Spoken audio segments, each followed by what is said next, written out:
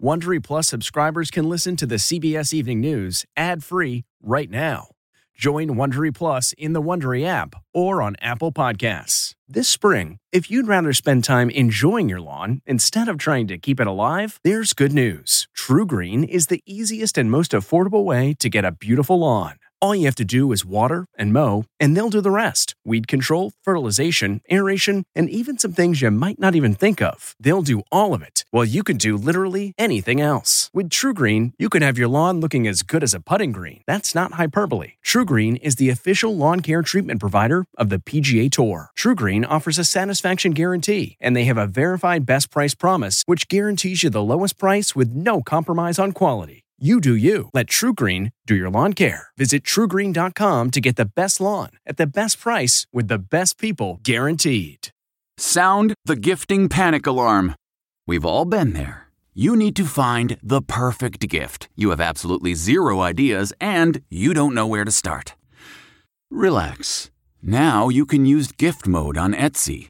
Gift mode takes the stress out of gifting, so you can find the perfect item for anyone and any occasion. Just answer a few short questions about who you're shopping for and what they like, and gift mode gives you curated gift ideas based on hundreds of personas.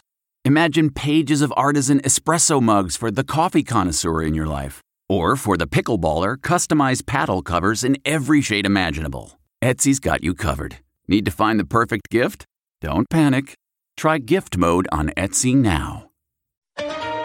Tonight, prices surge at the fastest pace in more than 3 decades.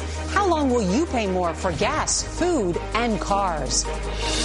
The supply chain chaos hitting your wallet, frustrating Americans as inflation only gets worse. The big concern tonight, price hikes are wiping out wage gains. Plus, President Biden promises to fix America's broken supply chain. Kyle Rittenhouse sobs on the stand. The teen accused of murdering 2 people at a protest breaks down. I didn't do anything wrong. I defended myself. But as the judge snaps at the prosecution, don't get brazen with me. The defense moves for a mistrial. Andrew Cuomo under oath. What his testimony revealed after being grilled by investigators. Why he said he would have to lose his mind to grope someone in the governor's mansion. New terror alert. The warning tonight for Americans heading to mass gatherings over the holiday season. Lengthy prison sentence. New details tonight about the former MMA fighter and gym owner who punched a Capitol police officer during the January 6th riot. What his jail time means for the QAnon shaman. And honoring our heroes. For the first time in nearly a century, the public lays flowers at the tomb of the unknown soldier, including this 96-year-old World War II veteran. This is the CBS Evening News with Norah O'Donnell, reporting from the nation's capital. Good evening, and thank you so much for joining us. We're going to begin tonight with the rough road to recovery for America's economy. Inflation, which essentially means high costs and lower buying power, continued to surge last month, with prices rising at the fastest pace in more than 30 years. It comes as companies struggle with a logjam supply chain and a nationwide labor shortage. The Labor Department's Consumer Price Index jumped more than 6% in October from last year. It was the 5th straight month in which inflation surged more than 5% year over year. Americans are now paying more for shelter, food, fuel, medical care, cars and trucks, and many other goods and services. And much of this is being blamed on the pandemic. Adding to the problem, costs are continuing to rise at a faster pace than hourly earnings. We have 2 reports on issues that impact your wallet, beginning with CBS's Anna Werner in San Francisco. Good evening, Anna. Good evening, Norah. Ask anybody who's come to buy a car, and they're likely going to tell you that the one they wanted was tough to find, and it's likely more expensive. It's a measure of an economy where consumers are suffering the effects of higher inflation. Heading into the holiday season, Americans are getting squeezed. Drivers now face gas prices nearly 50% higher than last year, roughly $1.30 more per gallon. Indianapolis's Suzanne Murphy now spends $73 to fill up her van. We're just trying to curb spending in other areas so that we can afford to fill up our tanks. It's not just the gas. New car prices are up over 9%. Used cars, some 26%.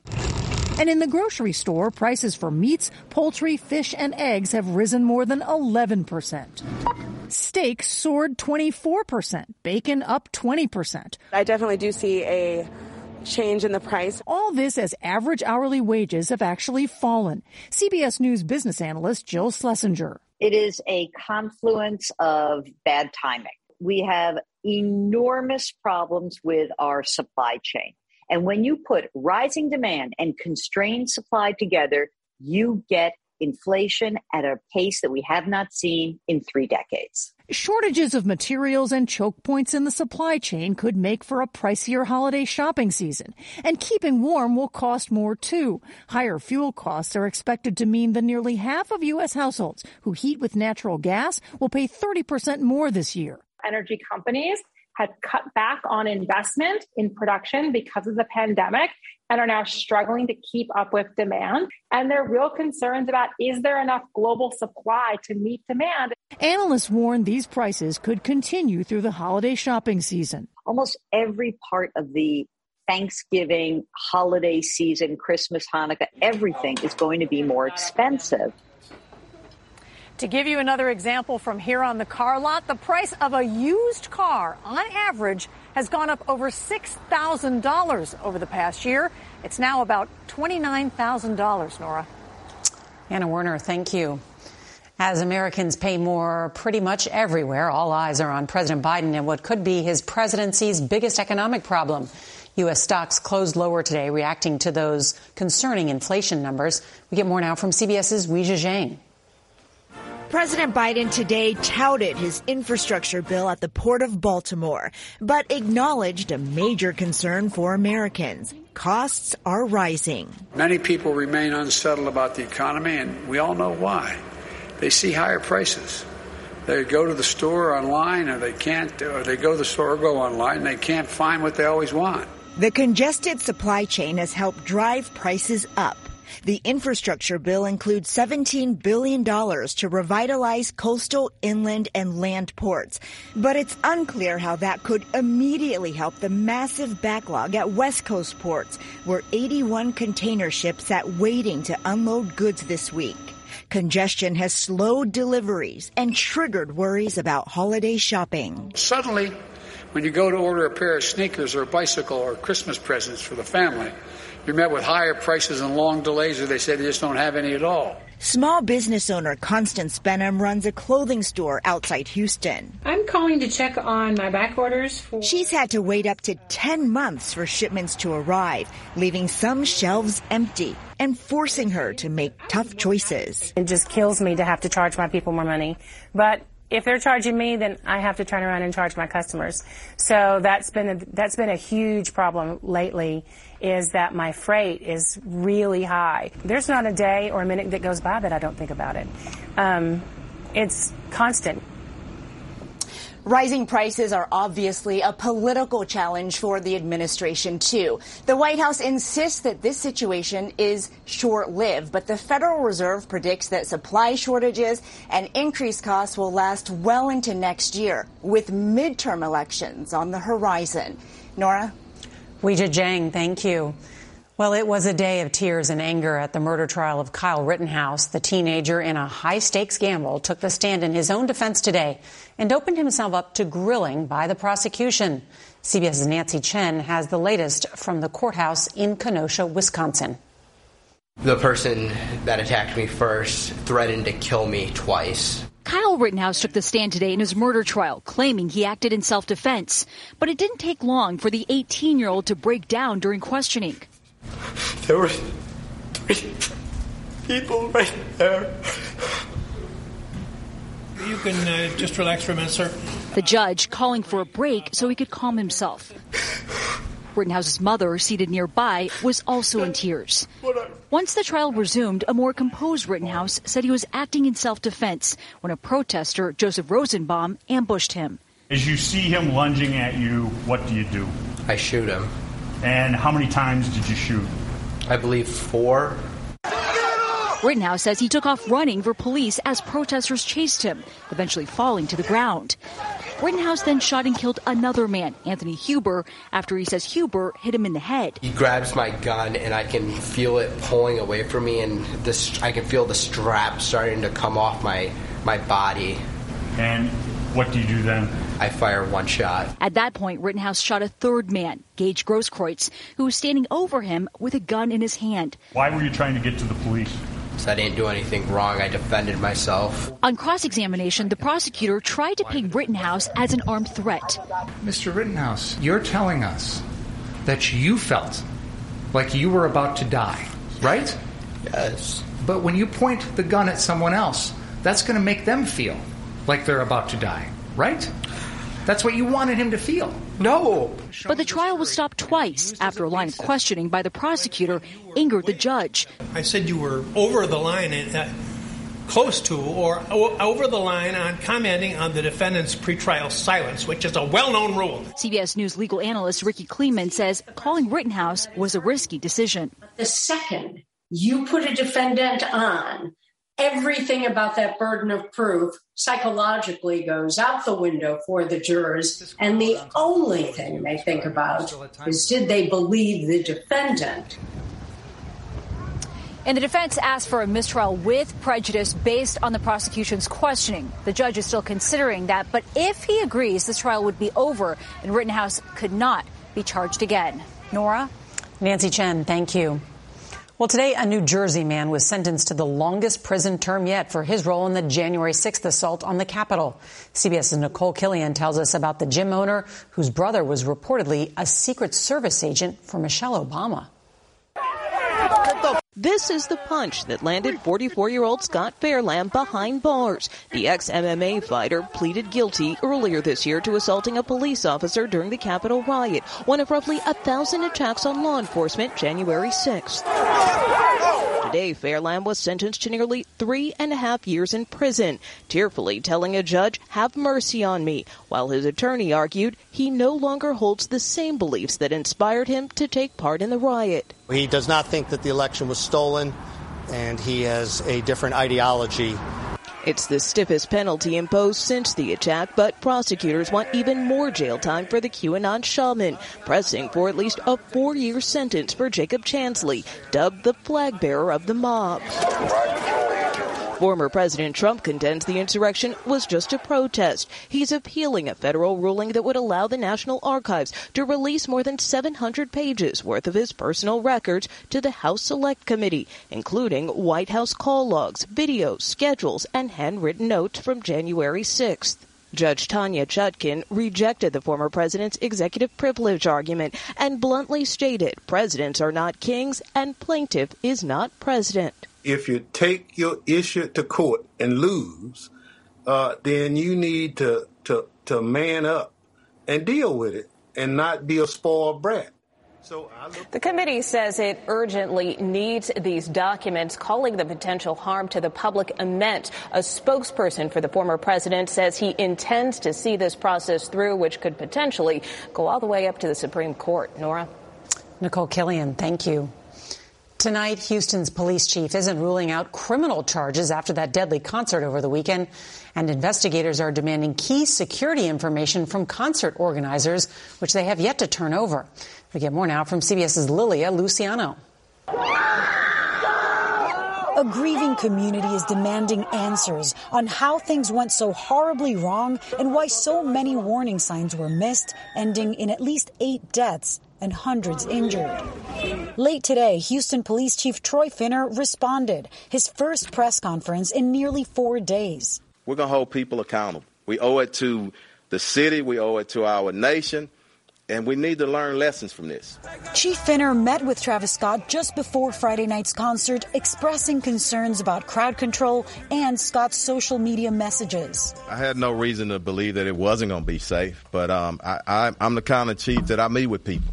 I told you I met him twice. But was it second time afterwards, or have you spoken to his team since? Before the concert. But over the years, Scott celebrated chaos and encouraged rage. One Instagram post, still active, expresses love for a fan whose face is covered in blood.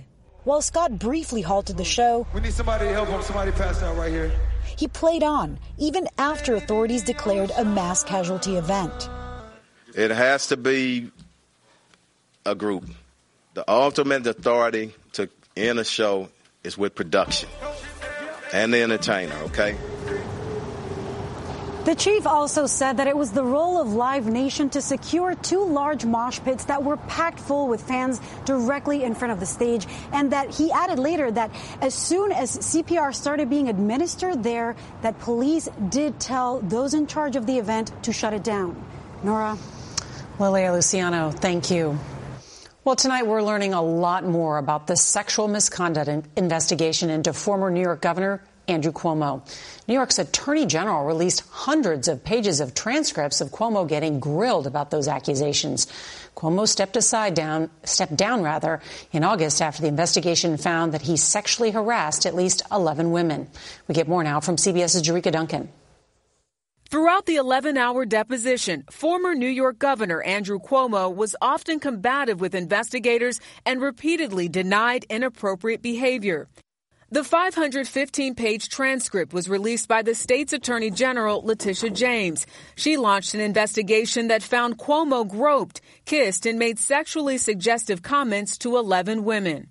Former Cuomo aide Brittany Commisso, who claims Cuomo groped her in the executive mansion, sat down with me for an exclusive interview in August. He put his hand up my blouse and cupped my breast over my bra. But Cuomo told investigators that never happened, saying it would be an act of insanity to touch a woman's breast and make myself vulnerable to a woman for such an accusation. I cannot go into any detail. The incident prompted a separate investigation by the Albany County Sheriff's Office, which filed a criminal complaint against Cuomo last month of forcible touching. The district attorney is now investigating. Let me be clear. That never happened. When asked if he's ever kissed any staff members on the lips, Cuomo replied, "I kiss on the cheek. There may be an occasion where a staff member kissed me on the lips, but I kiss on the cheek as a rule." Another alleged incident involves an unnamed female state trooper on Cuomo's security detail who claims she was harassed and inappropriately touched. She told investigators, "I felt like completely violated because to me, like that's between my chest and my privates." Cuomo's attorney criticized the state AG, saying she wants to prejudice people against Cuomo for a criminal charge that is pending. And Norah, we also learned the final words Cuomo gave to investigators after that 11 hours of questioning. He said, quote, "I would like to say it was a pleasure, but I'm under oath." Norah? Jerika Duncan, thank you. This episode is brought in part to you by Audible, your go-to destination for thrilling audio entertainment. Whether you're looking for a hair-raising experience to enjoy while you're on the move or eager to dive into sinister and shocking tales, Audible has an exclusive collection of thrillers from best-selling authors that will keep you on the edge of your seat. Like James Patterson's first audio-only thriller, The Coldest Case. Experience stories like never before, where every chilling detail is brought to life by captivating sound design. Plus, as an Audible member, choose one title a month to make yours forever.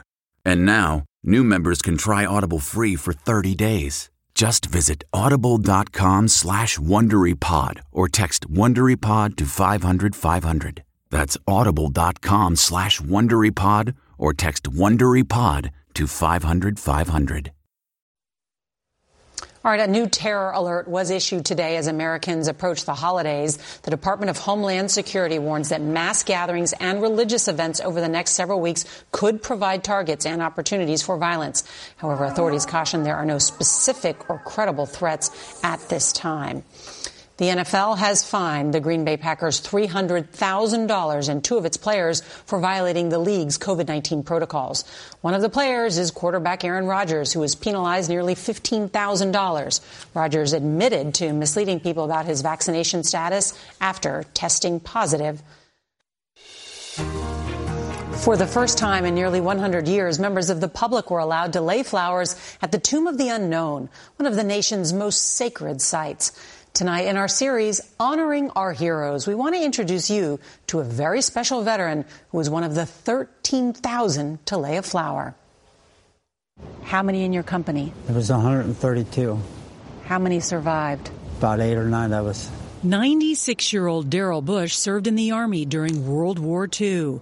He was shot 5 times during the Battle of the Bulge in 1944. I thought one time I would be an unknown.